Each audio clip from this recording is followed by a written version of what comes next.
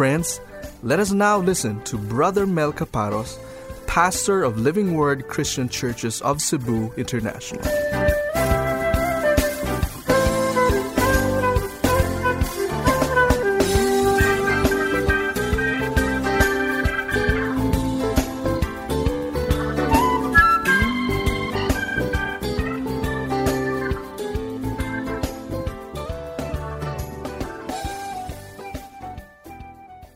So we now go to the Word of God. So have a look at Matthew 5, 27 to 28. Shall we rise from our seats right now? And at the count of 3, let's read together aloud, please. 1, 2, read. You have heard that it was said, you shall not commit adultery. But I say to you that everyone who looks at a woman with lust for her has already committed adultery with her in his heart. Let's bow our heads in prayer at this time. Our Heavenly Father, we thank you and bless you, Lord, for this particular day. Thank you, Lord, for your sweet, sweet presence in our midst, O God. Thank you that we could glorify and honor your name because you rightly deserve it. And Lord, we thank you for the opportunity also to listen to your word. I pray for myself, O God, that you might anoint me so that as I speak, Lord, I might speak with the voice of a prophet. I pray, Lord, that I might minister beyond the manuscript that was prepared, minister to the inner recesses and the inner core of needs that people might have this morning. And Lord, whatever is going to be achieved, we will give you back the glory, the praises, and the thanks. In Jesus' mighty name we pray. Amen and amen. All right, we are still on the Sermon on the Mount. We're still in Matthew chapter 5, as I mentioned to you. This is a long-drawn series. The Sermon on the Mount is actually 3 chapters of the book of Matthew. So it's Matthew 5, Matthew 6, and Matthew 7. We are still in Matthew 5 right now, and we'll have a look at verses 27 and 28. Now, just very recently, I think it was last week, I read a news item that we are actually exporting 600,000 nude pictures of our children over the net. 600,000 nude pictures of our children over the net. Now, many of these children, of course, have become victims, sadly, by their own parents. We know for a fact that Cordova, in our own province, happens to be one of the hubs of this cyber pornography. And so it is really sad what is taking place. Lust has become a major problem and sin in the world, and the ones who struggle with it get younger and younger by the day. I know of a particular parent who decided to transfer their child for the simple reason that this child actually saw one of the school children masturbating in front of everybody else. Guess what age? 4 years old. And then there was this 5-year-old boy who continually took the cell phone of his parents, and he would hide in the room, he would hide in the bedroom, and so sometimes the parents would scamper around, try to look for the cell phone, could not find it, until they discover it is in the possession of this 5-year-old boy. Guess what they discovered? They discovered that this 5-year-old boy was accessing internet pornography. 4 years old, 5 years old.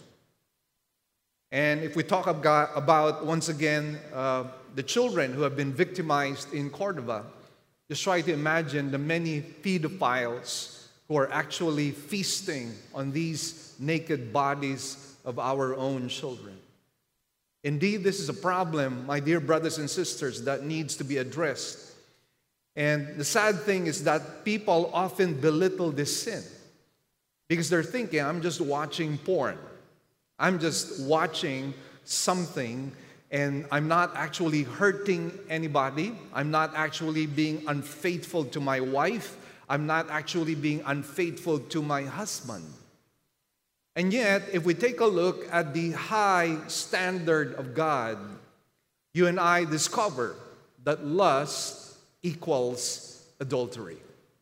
That is the standard of God. Now, I hope to change your mind if you're taking this sin lightly. I hope that at the end of this sermon, you will change your mind about your view of lust. And so here are 2 points of our study today. So let's have a look at them.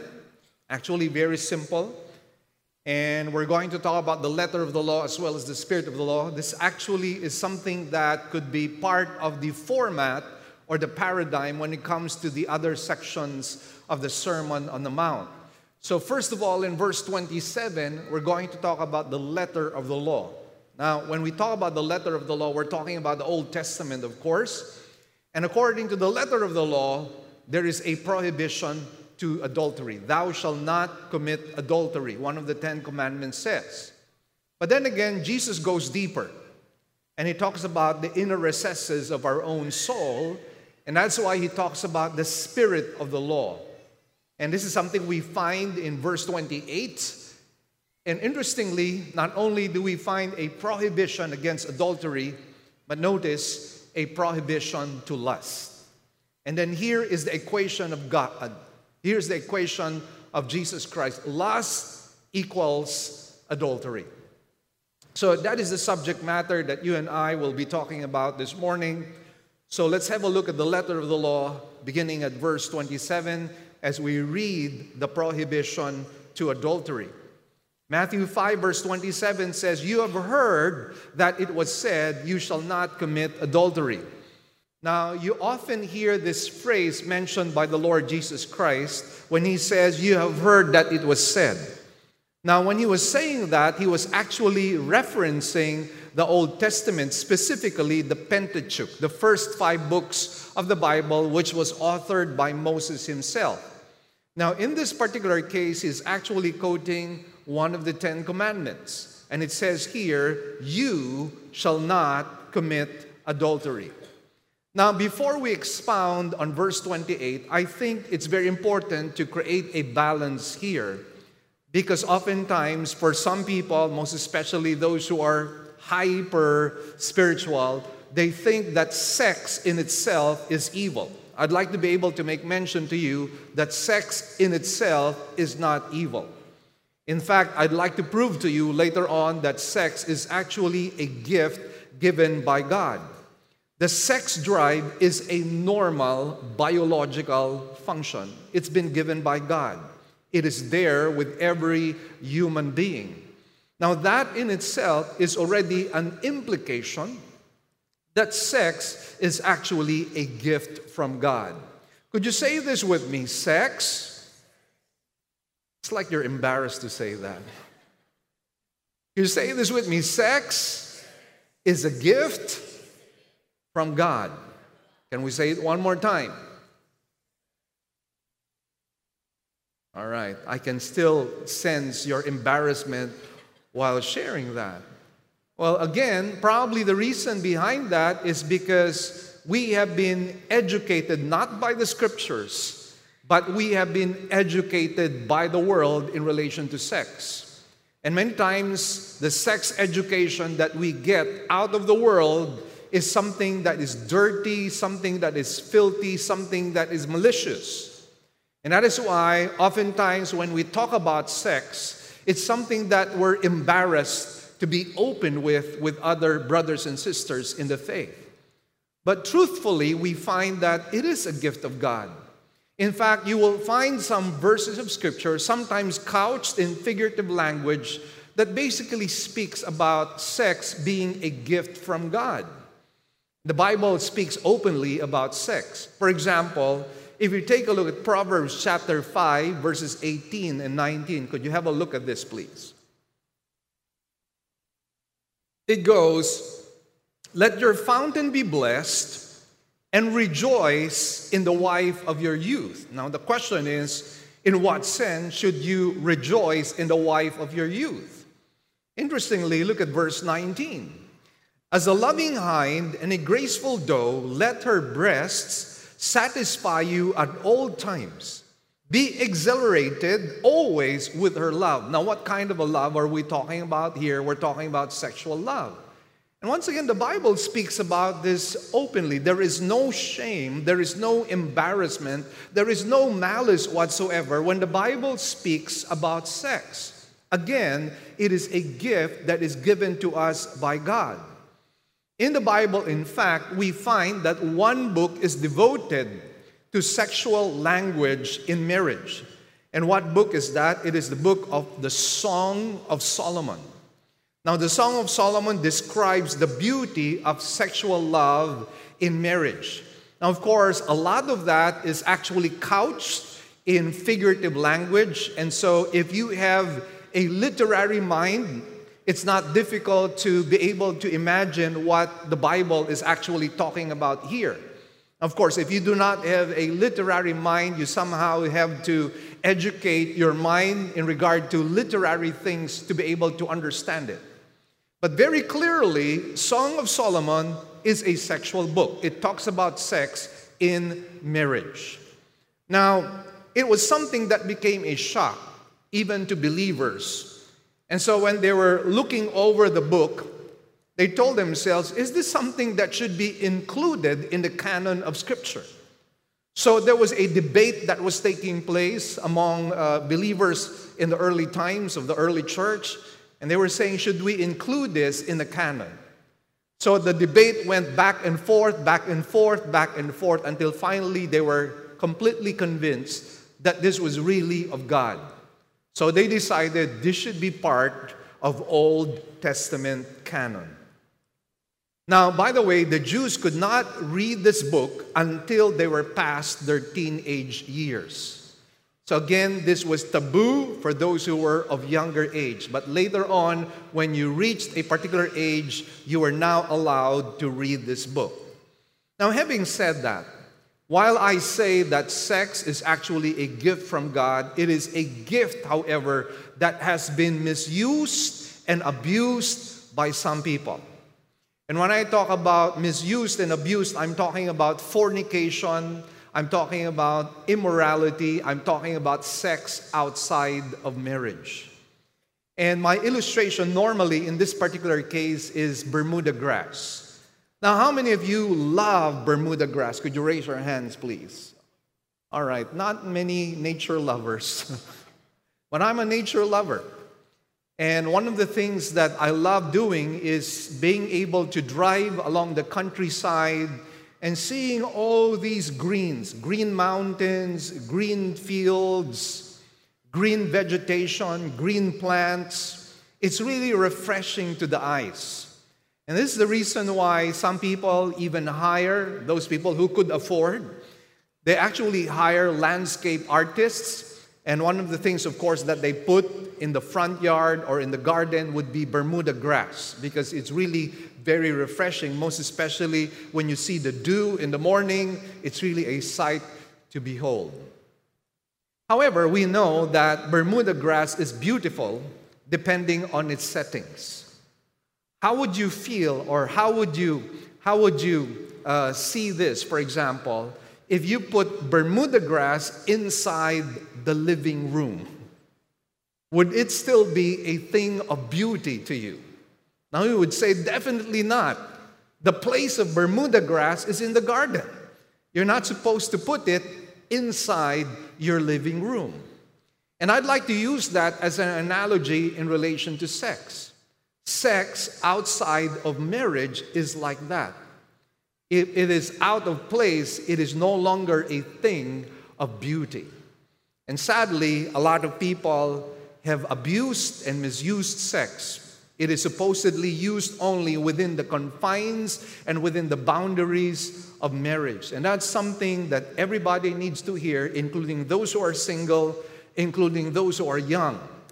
If you're going to have sex education, you might as well have sex education here in church, not outside. Because outside, they're going to teach you some really perverted and wicked and immoral things. So where do you need to hear sex? You need to hear it inside the church. Coming from where? Coming from the Bible. So that in our study of sex, we study it without malice, without shame, without embarrassment, without any apologies whatsoever, because it is a gift given by God. And every gift given by the Lord is supposed to be enjoyed. God is a good God. He is a God who gives pleasure to His people. And God wants us to be satisfied. That is why if you go to Timothy, it says that He has blessed us with all things to enjoy. But then there is such a thing as stewardship. Now, stewardship basically means that we do not own anything. We don't own anything. We don't even own our own bodies. And that's the reason why in the exercise of stewardship, we need to be mindful of God's boundaries. We need to be mindful of what God allows and what God forbids. We need to be mindful in being able to use in a noble and in a good way the things that He gives to us. And again, one of the things that He gives to us in marriage would be sex. Now, Jesus opens up this discussion by quoting one of the 10 Commandments. Now, when He quotes, "Thou shalt not commit adultery," let us be mindful that God shows His utter hatred of adultery. And how does He show it? With the penalty that He gives to those who commit adultery. And what is the penalty for committing adultery? It is death through what? Through stoning. That's why if you recall, even in the New Testament, Jesus Christ was presented an adulterous woman. And what did the Jews want to happen at that time? As they presented this adulterous woman, they wanted Jesus Christ to say that let's start throwing stones, let's start throwing boulders upon this woman, because this is what the Old Testament says. Now, obviously, Jesus was not contradicting the Old Testament, but He understood the motive behind that action. The motive really on the part of these people was not to hunt the head of this woman, but they were actually headhunters of Jesus Christ. They wanted to pull down Jesus Christ. So there was really hypocrisy in this act. And so what did Jesus Christ say? He said this, he who has not sinned, let him cast the first stone. And by the way, as I mentioned to you, the stone there were not little pebbles. They were boulders, because those stones were intended to kill the person. And so they were probably holding on to those boulders, waiting for Jesus to give the signal. But when He says, let him who has no sin, let him be the first to cast the stone. And interestingly, they got convicted of their own sin. They got convicted of their own hypocrisy. And what was the result? One by one, they started to move away, turn away from the Lord Jesus Christ, because they realized that they too were sinful. Having said that, once again, it's very clear that God hates adultery. In one other passage in the book of Malachi, He says, I hate divorce. Now, there are many admonitions in Scripture that teach on the hatred of God towards adultery, and we find this particularly in the book of Proverbs. I'd like you to have a look at Proverbs chapter 5, verse 15. And once again, this is couched in figurative language, but it will be made clear that the Lord was really talking about sex in this particular case. Notice Proverbs 5, verse 15 reads, drink water from your own cistern and fresh water from your own well. Should your springs be dispersed abroad, streams of water in the streets? Let them be yours alone and not for strangers with you. So if you take a look at this particular passage, is the Bible talking about Abraham's well here? Is it talking about Jacob's well here? Is it talking about any of the wells that you actually find in Israel? Because there's a vast desert land. No, it's not talking about any particular well. It's actually talking about the well of marriage. It is talking about the well of sex within the confines of marriage. And what it is simply saying is we need to be faithful to our spouses. We cannot engage in sex with somebody who is not our spouse. Remember what Paul said in the book of Corinthians? He says that if you engage in sex with a prostitute, you actually become one flesh with her. Now, where do you find that one flesh dogma or doctrine? You actually find it in the book of Genesis. And that one flesh is supposedly something that can only be applied or manifested or expressed within the confines of marriage. And so the Bible is saying you cannot be one flesh with a prostitute. You can only be one flesh with your wife. You can only be one flesh with your husband. So that is what the Bible is teaching. So once again, the Bible considers adultery a great abomination. And then in verse 20, all the way to verse 23, the same chapter, which tells you once again that's the context of Proverbs 5:15 to 17. Here's what it says. For why should you, my son, be exhilarated with an adulteress and embrace the bosom of a foreigner?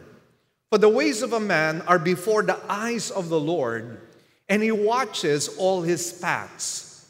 His own iniquities will capture the wicked, and he will be held with the cords of his sin. He will die for lack of instruction, and in the greatness of his folly, he will go astray. Here, the Bible is talking about the consequences of adultery. And I've been able to counsel a lot of couples who have experienced the infidelity of one spouse. And I tell you, it's always a painful moment. It's always an awkward moment, even for me as a pastor, as this couple, for example, begins to open up about their own lives, begins to open up about the infidelity. And sometimes you would sense the pain, the hurt, the betrayal of one spouse, and tears begin to flow. And then you have the bowed head of the other spouse who produced the offense, and he has a bowed head and is embarrassed, is ashamed, and of course is remorseful. For those who are caught, it's more remorse than it is repentance. But those who genuinely repent, you could really sense that they feel the pain of their partner. They feel the hurt of their partner. They feel the betrayal of their partner. And that is why, again, it's something that you never want to get into if you are a married person. I recall one black woman who gave very wise words to her teenage son. And this is what she said. She said, "Son, be very careful. 5 minutes of pleasure can mean a lifetime of hurt. 5 minutes of pleasure can mean a lifetime of hurt." And that is so true. That's why the Bible hates that. And by the way, the picture of Christ and the church is a picture of marriage. That's how God elevates the institution of marriage. And that is why we all need to honor and respect the marriage bed. We cannot defile the marriage bed. Now, as we take a look at this particular passage, what was wrong with the Pharisees? For after all, they were simply looking at the Old Testament, and they actually followed the Old Testament. They believed in the Old Testament. So what was the fault of the Pharisees? Well, the fault of the Pharisees was they thought that for as long as they do not physically consummate adultery, they were fine. In fact, their reasoning was, I've not done it. It's just something that my fertile imagination has created, and so why should I be faulted with that? I'm not actually hurting anybody. I'm not really doing anything bad to somebody. I've not committed the physical act of adultery. Some people actually are not even embarrassed that they actually watch porn together as a couple. I recall one particular pastor whom we caught actually watching pornography with his wife. And so we confronted this pastor, and we were surprised with the answer of this pastor. His answer was, well, I'm watching porn with my wife because we are educating ourselves. Now, can you imagine that? A pastor watching porn and saying that we're merely educating ourselves. Now, Tim Challies came up with a very wonderful article about trying to watch pornography, and he gave an illustration, and the illustration goes something like this. If you are an accomplice to a murder, you're not actually the one who pulled the trigger. You're not actually the one who killed a person. But you were the one who was probably setting it up. You were merely an accomplice. Let me ask you this question. According to the law, is the accomplice guilty as well? Yes or no? Is the accomplice guilty as well? Yes or no? Yes, he is guilty. And so when you're watching pornography, guess what you're doing? You're actually being an accomplice. An accomplice to what? An accomplice to an adultery that is actually taking place. You are an accomplice to fornication that is taking place. And that is why it is sin. It is an abomination to God. And sadly, right now, it is so easy to access the internet and watch pornography. And I know of a lot of Christians who actually struggle with pornography. We did actually a survey in our own church. And in that survey, we actually discovered that many Christians in a Christian setting are actually struggling with pornography. They have accessed it for some time, and some are continuing to access it. And some are probably wondering, how in the world can I be delivered from this particular sin? And by the way, brothers and sisters, this is the whole point of this particular section. Jesus is actually pushing us to a wall and making us realize the lofty and high standards of God. We measure things according to our own human opinion. We measure things according to our own human thinking and our own human perspective. That is why the Pharisees were thinking like that. They were thinking, if I do not consummate adultery, if I'm simply imagining it in my mind, then I cannot really be sinning against God. That was the kind of reasoning they had. And I suppose and I presume that there are many Christians and many believers who are thinking in that manner. I'm not doing any harm to anybody at all. But once again, you fail to consider the fact that you are being an accomplice to something that God actually forbids and prohibits. And that's why, once again, brethren, we need to be very careful. For those of us who are accessing internet pornography, either unintentionally or intentionally, I believe this should be a season of repentance for us. Do not expect that you will have a spiritual revival if you are continuing to watch pornography. Do not imagine that you will be refreshed by the presence of God if you are watching pornography. Brethren, it is sinful. And because of that, there needs to be repentance. That is why in the next section, we find that the Lord deals with this in the next verse of Scripture, in verse 28, as he talks about the spirit of the law. Have a look at verse 28, please, right now. Notice how Jesus brings spirituality to a much higher level. He says, but I say to you. Now again, was he contradicting the Old Testament? Was he contradicting Moses? No, he was not contradicting the Old Testament. No, he was not contradicting Moses. What he was doing here was he was contradicting the misinterpretation of the Pharisees. He was contradicting the misapplication of the Pharisees, who were saying, for as long as I do not physically consummate adultery, I'm fine. And Jesus is saying, no, you're wrong. This is what I say to you. This is how you should be thinking. He says, but I say to you that everyone who looks at a woman with lust for her has already committed adultery with her in his heart.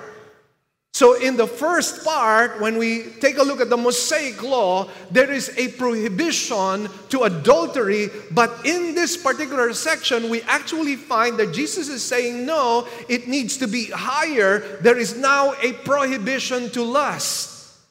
Now here's the big question. Was the Lord Jesus Christ actually misinterpreting the Old Testament? Was he actually adding the spirit of the law to the letter of the law? I think not. Because if you go to the book of Job, and by the way, who was the contemporary of Job? Job was likewise a patriarch, and he was actually a contemporary of Abraham. So we're talking about that particular dispensation or that particular age. And in that early stage of human history, this is what Job said. I have made a covenant with my eyes not to look at a woman with lust. So Jesus was really spot on. He understood the Old Testament not only in its letter, he understood it in its spirit. Even Job, who belonged to the age and the time of Abraham, understood that there was such a thing as the spirit of the law. I have made a covenant with my eyes that I will not look at the woman with lust. And so again, Jesus was really spot on, and he hits hard against lust. This, as I mentioned to you, is a huge problem with humanity. And man continues to grapple with this bondage. Media, in fact, knows that this is man's perennial weakness. And that is why they have taken advantage of this weakness to be able to sell their products. And I should know, I used to come from advertising, and one of our clients is Tanduay Rum. All right? So I know that, if you want to sell something, you need to add certain sexual innuendos. In one particular advertisement, in big bold letters, you find these letters, S-E-X. And then the advertisement continues on and says, now that I have gotten your attention, I'd like to sell you this product. And the product was totally unrelated to sex. But this advertiser knew that when a person looks at those letters, S-E-X, he would be attracted to it. The attention would be grabbed. And this is what advertisers know. That is why this has been a common advertising technique. Sexual innuendos and soft drinks. Sexual innuendos and shampoo. Sexual innuendos and cigarettes. Sexual innuendos and soap. Everything sells for as long as there is that element of sex. Now you might say, is this a problem in the 21st century? Actually, no. Well, go back to the Old Testament, go back to the book of Genesis, and what do you find? Sodom and Gomorrah. Now let's go back to a more recent past. What about the 1980s and 1990s? Well, here's something I discovered. Way back in the late 1980s and 1990s, all right, we're already in 2020. But in the 1980s and 1990s, over 19 million sex magazines were sold in the United States. You know how frequent? Not every year, every week. Peep show emporiums in Midtown Manhattan brought in an estimated $5 million a year.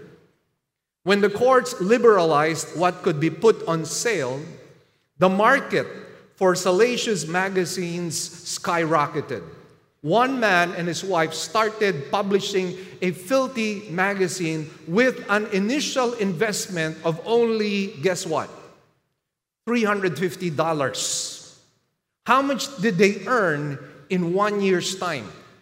$350 investment. In 1 year's time, they earned $650,000. $650,000. Can you imagine that? You want easy money? That's how you do it. But then again, that's crazy and that's sinful and that's an abomination. Time magazine at that time reports the market for erotic books, film, and paraphernalia, which are sold mostly to the middle class and the middle-aged, has increased by an estimated 300% in the past 5 years. Police experts figure that the annual sales of pornography are about $500 million, and some put it to a total as high as $2 billion. So notice here, friends, this is a worldwide problem. Now, some people rationalize, maybe some believers even rationalize, well, I'm just going to take a look at it one time, and after that, I'll stop. Let me just say this. If you say one time, I doubt it. It will never happen. Because when you feed the flesh, guess what? It doesn't get satisfied. It becomes even more hungry. It becomes hungrier and hungrier by the day. You need to be able to nip it in the bud, because if you don't nip it in the bud, if you don't deal with that particular issue straight away, you're going to have problems.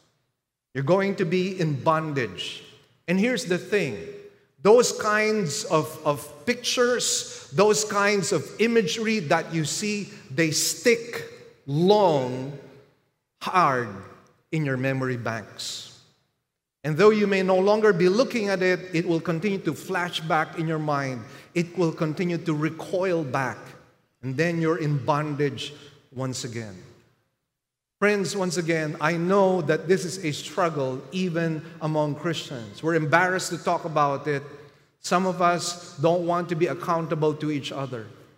But friends, understand this. Why is Jesus making us realize His high and lofty standard? That we might be pushed towards Him, that we might realize that the only answer to deliverance, the only answer to salvation is the Lord Jesus Christ Himself. That is why we need the gospel. We need to be able to preach the gospel to people, and more than at any other time in the history of our own recent history, I think this is a time wherein we should be vocal about our faith. This is a time when you and I should be able to preach the gospel. Most especially because right now people are scared, people are paranoid, people are fearful, people are scared. I mean, there are so many things that are happening in the world. You have locust plagues, you have, bushfires. Even in Baguio, just very recently, in Benguet, they already have bushfires, something that was unheard of before. And then you have the coronavirus. Then you have the African flu, swine, what is it called? ASF fever.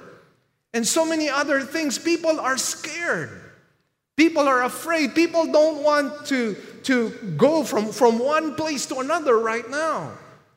And so this is actually a very good time to be able to preach the gospel to people, because people are without hope. They don't have genuine hope.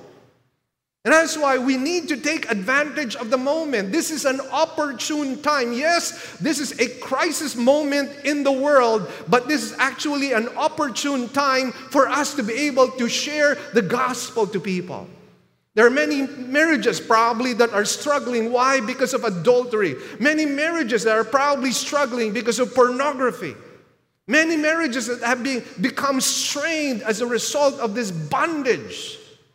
And this is now an opportune time for us to be able to share. There is hope for you. There is deliverance for you.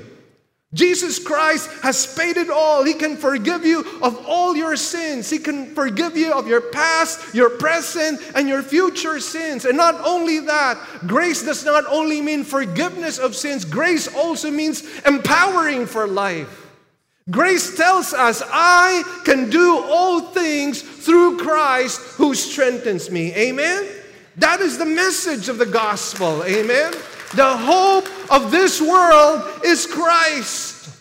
And that is why we need to be vocal. We need to open our mouths. Because oftentimes, we just simply have these Christian discussions, these biblical discussions among ourselves, when you and I should be going out and preaching the gospel to people who need it. People are desperate. And the fact is, people are looking for answers.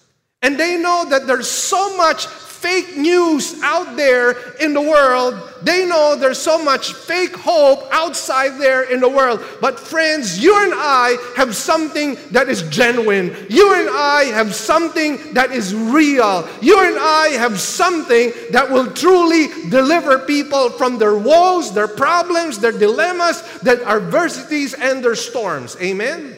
We have the answer. Because we have the Bible, which is the Word of God. Amen? It is the Word of God. So again, let us push ourselves towards Christ. If this is something that you are struggling with, the Lord Jesus Christ can deliver you. This is the reason why we have been given the indwelling presence of the Holy Spirit. This is the reason why Paul said, do you not know that you are a temple of the Holy Spirit? That should make us think. God Himself lives and dwells inside our bodies. Can you imagine that? God used to, quote unquote, live in a temple in Jerusalem. But now, by His grace, by His mercy, He now lives in our own bodies. And you and I know that we are all totally undeserving of the grace of God. We are totally undeserving of the mercy of God. And yet God, in His goodness, has paid for all our sins and has given us this grace. He has given us the God kind of life. He has given us His power. And yet many of us have become victims. Many of us have lived lives that are defeated, lives that continually lose out. And that should not be the case, because we have the Holy Spirit. And the Holy Spirit is the agent of sanctification. What should we do, brothers and sisters? Since the Holy Spirit lives and dwells inside of us, yield yourself to the Holy Spirit. Walk in the Spirit, the Bible says. Be led by the Spirit, the Bible says. The Spirit of God has been given to us as an agent of cleansing, an agent of sanctification. Yet what is it that is lacking right now in the modern day church? A lack of reverential fear. We no longer are bothered by our sins against God, even though we know that we are carriers of the very presence of God. When Moses stood before the burning bush, the voice from the burning bush said, "Take off your sandals, for you are standing on holy ground." When God spoke to the people of Israel in Mount Sinai with His thundering voice, the people had so much trepidation and so much fear, and they were shivering. And they said to Moses, "Don't let God speak to us, but be the one, be the spokesperson of God, but don't let Him speak to us. We are afraid of Him." That was the kind of trepidation and fear they had towards God. And my dear brothers and sisters, understand this. Our bodies are the temple of the Holy Spirit. Should we continue to grieve the Holy Spirit who has sealed us for redemption? Should we continue to quench the Holy Spirit inside of us, who has chosen to live and dwell in us, though we are undeserving? Oh, brothers and sisters, let's take stock of ourselves. Let us not play a spiritual game. This is not a playground. This is a real battleground. And you know what? Satan does not rest. If you take a sleep, well, Satan does not sleep. He's awake 24/7. And is continually planning and scheming together with his cohorts, with his demons. They're continually planning and scheming. How do we pull people down? How do we destroy their lives? And by the way, friends, for Satan, time is irrelevant. Time is irrelevant. Your failure could be a slow drift. Satan doesn't care if it takes 10 years for you to fall. He doesn't care if it takes 20 years for you to fall. He doesn't care if it takes 30 years for you to fall, for as long as you fall. One pastor paid a dear price. He was counseling this woman who had problems with lust. And he was counseling this woman with problems with lust. The woman became very open about her sexual misadventures. The problem was the pastor did not stop her from sharing her sexual misadventures. They continued on in these discussions several times, and the lady would just reveal many of those sexual misadventures, and it seemed like the pastor began to enjoy it. It began to linger long in his thoughts, began to linger long in his imaginations. And before long, after 20 years of successful ministry, he falls into adultery with this woman. It doesn't matter to Satan when you fall, for as long as you fall. If it takes 10 years, 20 years, 30 years, he's going to do that. That is why, again, for him, sometimes it's just a slow drift.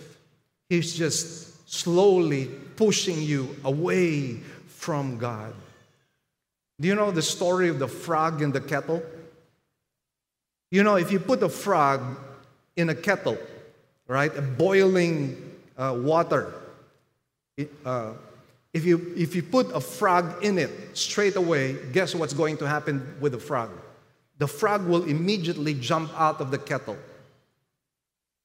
But try to put the frog and put a slow fire into it. The frog will not notice it. And later on, you have boiled frog. Don't eat that. You'll have coronavirus. Okay. That's my point. Slow. Satan sometimes takes it slowly. One little compromise, and then you go to another compromise. Another compromise, and then it gets bigger and bigger and bigger and bigger until finally you find yourself in a hole, you find yourself in quicksand. There's no way to get out of it. By the way, this is the reason why in our church we do not counsel with the opposite sex. We are very careful when it comes to counseling. And if we have to counsel somebody from the opposite sex, we make sure there's always a third party. Never alone. A man should never be alone counseling a woman. A woman should never be alone counseling a man. We disallow that, we discourage that. As much as possible, when we do counseling, it's male-to-male counseling and female-to-female counseling. And why do we do that? We just want to be careful. We just want to be prudent, because sometimes there's no prudence. And sometimes our lack of wisdom causes a lot of failures in our lives. We need to really be very careful. Now, sadly, there are many people who call themselves Christians, but I actually do not consider them as genuine. They're fakes. And they have adopted a philosophy of sexual liberty. Let me share to you one particular Christian cult. Again, as I mentioned to you, it's a cult. It's not a real church. But look at what they do in their church. A minister who addressed a church convention of over 2,000 persons was quoted as saying, "In every service, listen well, we embrace one another, we kiss one another, we feel one another.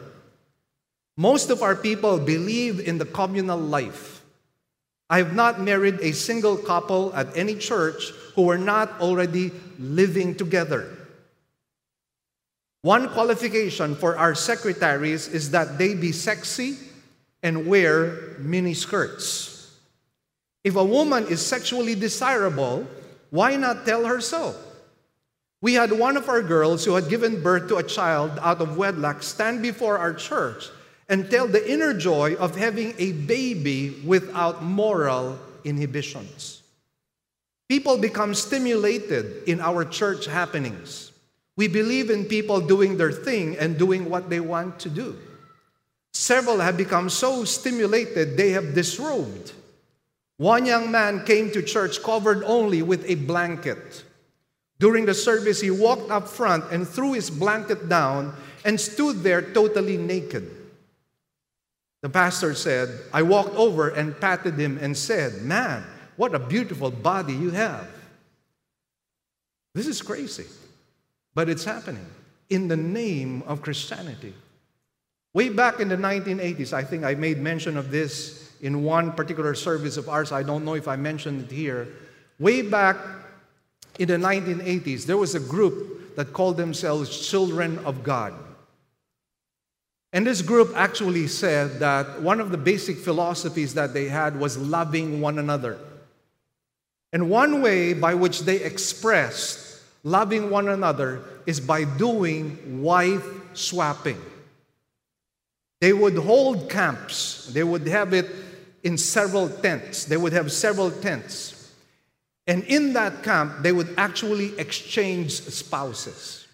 That was happening here in Cebu. Maybe some of you were not aware of it. This was happening way back in the 1980s. Thankfully, that group has not prospered. But I know they went in so far as Mindanao, selling this trash and this garbage. And sadly, many people, many Christians have become very polluted already. You know what is needed in 21st century church? Genuineness. You know what is needed in the 21st century? Genuine repentance. That is what is needed. And again, as we look at this particular passage, notice the high standards of God. And I don't know if some of you here are struggling with pornography. I don't know if some of you are struggling with being unfaithful to your spouse. Am I here to tell you, run to Jesus? I'm here to tell you that Jesus can deliver you. I'm here to tell you that Jesus is almighty and all-powerful. I'm here to tell you, brothers and sisters, that Jesus Christ offers genuine salvation and genuine deliverance if you are willing to surrender your life. You know what our problem sometimes is? A failure to make an absolute surrender to God. We only surrender certain portions of our lives. We practice what I call selective obedience. I will obey this because I can do this. When it comes to certain commandments that are inconvenient, uncomfortable for us, certain commandments that are hard for us to do, we shy away from them. And there is this inner lawyer inside of us trying to justify ourselves, trying to excuse ourselves. We do that so many times. It's about time to stop that. If we have problems with lust, confess that to God.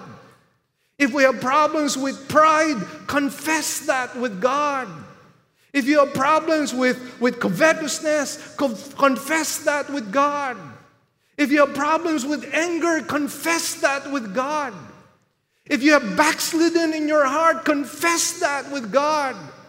If there is a spiritual dryness, if you are in a spiritual wilderness in your life, repent, confess that with God. And the Bible promises that times of refreshing will come upon you. You know, one of the reasons why we should come to church is to have an encounter with God. And let me just tell you this, brothers and sisters, when you come here Sunday after Sunday and you don't have an encounter with God, you have just wasted your time. We We come here to meet with our God. We come here to gather with His people. We come here because we desire the manifest presence of God. We come here because this is an expression of the kingdom of God. And what is the kingdom of God all about? Romans 14, verse 17. The kingdom of God is not a matter of eating or drinking, but righteousness, joy, and peace in the Holy Spirit. That is what the kingdom of God is all about. And if we are in God's kingdom, guess what we experience in our lives? We have righteousness, we have joy overflowing, and we have the peace that surpasses all understanding. If that is not present, could it be that we are outside the kingdom of God? Could it be that we are playing adultery with this world? We come here with sincere and genuine hearts. If we come here simply to fulfill a Sunday obligation, the Lord knows your heart. It's not going to work. You can fool a lot of people, you can't fool God. So again, as we have a look at the standard of God, Jesus is saying lust equals adultery. Jesus is saying that a bad thought is just the same as a bad deed. Jesus states that the gravity of the sin of lust is similar to the sin of committing adultery. Now, the phrase looks on a woman with lust for her has actually two schools of interpretation. I feel that it's worth actually taking a look at these two possible interpretations because there is truth in all of this. First of all, here's the first interpretation. Interpretation does a word study of the word looks. Comes from the Greek word blepo.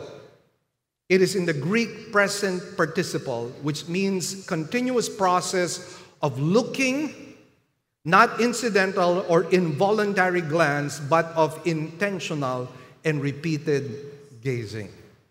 In other words, if you look at a woman once, it's fine. But if you look at a woman or a man twice, thrice, 4 times, till finally, you've got big problems. Bible says, if you look at a woman with lust in your eyes, and again, it's not just the man, it could be the woman. If a woman looks at a man with lust, she has already committed adultery. Now, another possible translation or interpretation would be like this. The phrase could be translated this way: make her lust for you. Make her lust for you. In other words, this involves flirtation. The point here is to stop being a flirt. So if we look at somebody with lust in our eyes, that's already adultery. And if you and I are flirting with somebody either through our actions or through our words, guess what we're doing? We're actually sinning against God because we are seducing a person to ourselves, causing ourselves to be that physical attraction by this opposite sex. And again, that would be absolutely wrong. And this tells us, by the way, that we need to be very careful with the way we look. We need to be very careful with the way we dress. We need to be very careful with our words, even with our touching. I'm going to talk about something as a general principle. Generally speaking, men are attracted by sight. Generally speaking. So what does this tell us about the women? This tells us that women need to be very careful. Now, you might say, well, I don't dress for men. I don't dress for other people. Well, fine. But at the same time, you need to dress in such a way that you do not become an object of temptation. This is part, actually, of our stewardship before God. That's why and I'm not just saying this to the women, I'm also saying this to the men. Men need to be very careful also about the way they dress themselves. And so, again, we need to be very careful. Now, in the case of women are generally attracted by continual touching. And so, here's a rule for the men most especially. Don't keep on touching the women. All right? I know there are some people who are so touchy, they're so clingy. You know, if you keep on doing that, as a general rule, that's going to stimulate or do something to the woman. And again, you do not want to do that. The Bible says that we are to be very careful to be the very reason that a person becomes a stumbling block. Or rather, we become the stumbling block to a person. We were actually shown a millstone. Remember what Jesus Christ said? That if you cause somebody to stumble, it would be better to have a millstone hanging on your neck. Do you know how big a millstone is? When we went to Nazareth village, the millstone, actually it's used for crushing the grapes. There's a donkey, all right? It's circular, and there's a donkey that goes around, okay? The millstone is tied to the donkey. It goes around to crush the grapes. You know how big the millstone is? It's probably this high. How thick is it? It's probably this thick. Now, can you imagine something this high? We're talking about a boulder this high and this thick hanging on your neck. Jesus is saying it's much better for you to have the millstone hanging on your neck than for you to cause somebody to stumble in sin. So basically the point here is we all need to be very careful. Careful so that we do not become the cause nor the reason for somebody to sin against God. There's one commentary that states this. If lustful looking is so grievous a sin, then those who dress and expose themselves with the desire to be looked at and lusted after. Of course, again, as I mentioned to you, some people don't do it, because they want to be an attraction. But then again, as I mentioned to you, we just need to be very careful. Because that might not be the intention, but something might be happening in the mind of the opposite sex. And so, it says, again, let me just read it. If lustful looking is so grievous a sin, then those who dress and expose themselves with a desire to be looked at and lusted after are not less, but perhaps more guilty. In this matter, it is not only too often the case that men sin, but women tempt them to do so. How great then must be the guilt of the great majority of modern misses who deliberately seek to arouse sexual passions of young men. And how much greater still is the guilt of most of their mothers for allowing them to become lascivious temptresses. And there was one particular thing that happened in a particular church. There was this mother who wanted to dress up her child in a very fashionable way. And probably the way she dressed up her child was in such a way that she became quite an attraction. So one time, the mother was walking together with her daughter along the aisle, and all the men were just looking at this woman or at this teenage girl. And then the mother realized, I think I'm doing something wrong. So she started to change the attire of her daughter, and when the daughter would walk next time around in the aisle, she would no longer have those stares coming from people. And so again, we just need to be careful. We have a stewardship given to us by God. Now, in this sermon, we have established what? God's transcendent standard of holiness. And we might say, wow, this is the standard of God. It's so high. That's the whole point. That's the whole point of Jesus. The whole point of Jesus is you can't do this. The whole point of Jesus Christ is this is humanly unattainable. These are my standards. These are my holy standards. I cannot bring down these standards. I cannot condescend to you and lower my standards for you. This is my standard. But hey, I have a solution for you. I've paid the price. My precious blood can cleanse and wash away all of your sins. Though your sins be as scarlet, they will be washed white as snow. The Bible says His mercies are new every morning. You know the wonderful thing about grace? You can wake up every morning with a clean slate. Hallelujah. Amen. You can wake up every morning and say, this is the day that the Lord has made. You may have sinned yesterday, or you may have sinned the other week, or you may have sinned last year. But guess what?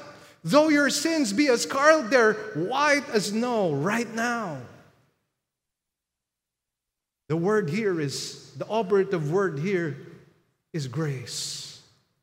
And grace is what you and I need. But would you humble yourself before God and say, God, I see your standards. I continually stumble, I continually fall, I continually fail, Lord. Would you be humble enough to say, have mercy on my soul. Deliver me from this bondage. Deliver me from my sins, O God. Make me a new creation. Make me a faithful husband. Make me a faithful wife. Make me not commit fornication with my girlfriend or with my boyfriend. Make me not access internet pornography, Lord. Are we humble enough to be able to admit to God our weakness? Do you know that one of the things that God simply wants us to acknowledge is our own weakness, and then He pours His grace upon us? I go back to the story of the tax gatherer and the Pharisee. The Pharisee was probably folding his arms in spiritual pride as he was looking over his shoulder and looking at the tax gatherer.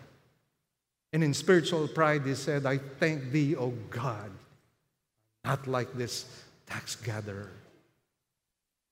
A tax gatherer, on the other hand, was putting himself at a distance before the temple, unashamed, or rather totally, absolutely ashamed of his own sinfulness. And he was beating his chest and was bowing his head, embarrassed to raise his eyes towards the temple. He said, forgive me. Have mercy on my soul. You know, that is what God is looking for. Are you that kind of a person? Are you humble enough to admit your weaknesses, or are you still defending yourself? Are you still arguing with God? Are you still allowing your inner lawyer to defend you? Don't do that. You will never receive grace. But if you humble yourself and ask for mercy, mercy it is, you shall receive. For our God is a merciful God. Our God is a gracious God. Amen? That is who our God is. And what a good time today, because we will be celebrating the Lord's Supper. And so may I ask that you right now take stock of yourself and ask God, Lord, is there anything wrong in my heart? Before I partake of the Lord's Supper, please do not take the bread and the cup of wine with a sinful heart. You need to remember what these things represent. The cup represents the blood of Jesus Christ, the priceless blood of Christ. The bread symbolizes His body, the body which became your substitute. So please, when you partake of the Lord's Supper, don't take it lightly. Don't take a mini snack this morning, which some of us are actually doing every time we celebrate the Lord's Supper. We're just taking a mini snack. Don't do that, please.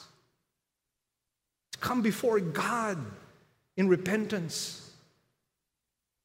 Ask for forgiveness. And if you have not surrendered your life to Christ, please do so today. And He will forgive you, and He will cleanse you, and He will give you eternal life. He will write your name in the book of life. Salvation is not by good works. It is by faith. It is by grace through faith. So come to Him, and He will cleanse you and wash you. So may I ask the worship team to come and please prepare our hearts right now. Thank you, Lord, for today. Your word is a hammer. Your word is a two-edged sword. Your word is fire, but your word is also water, for it cleanses and washes us, Lord, from all the dirt and filth of this world. And so we thank you, O God, because your word causes us, Lord, to draw near to you and seek your face. And thank you, Lord, that those who draw near to you, you will in no way cast out. For, Lord, you are a gracious, loving, forgiving, merciful, compassionate God. And thank you, Lord, that though you are a God of justice, Lord, mercy is justice at the cross. And so we thank you. We are forever indebted to what Christ has done in Calvary. So we thank you, Lord, for today.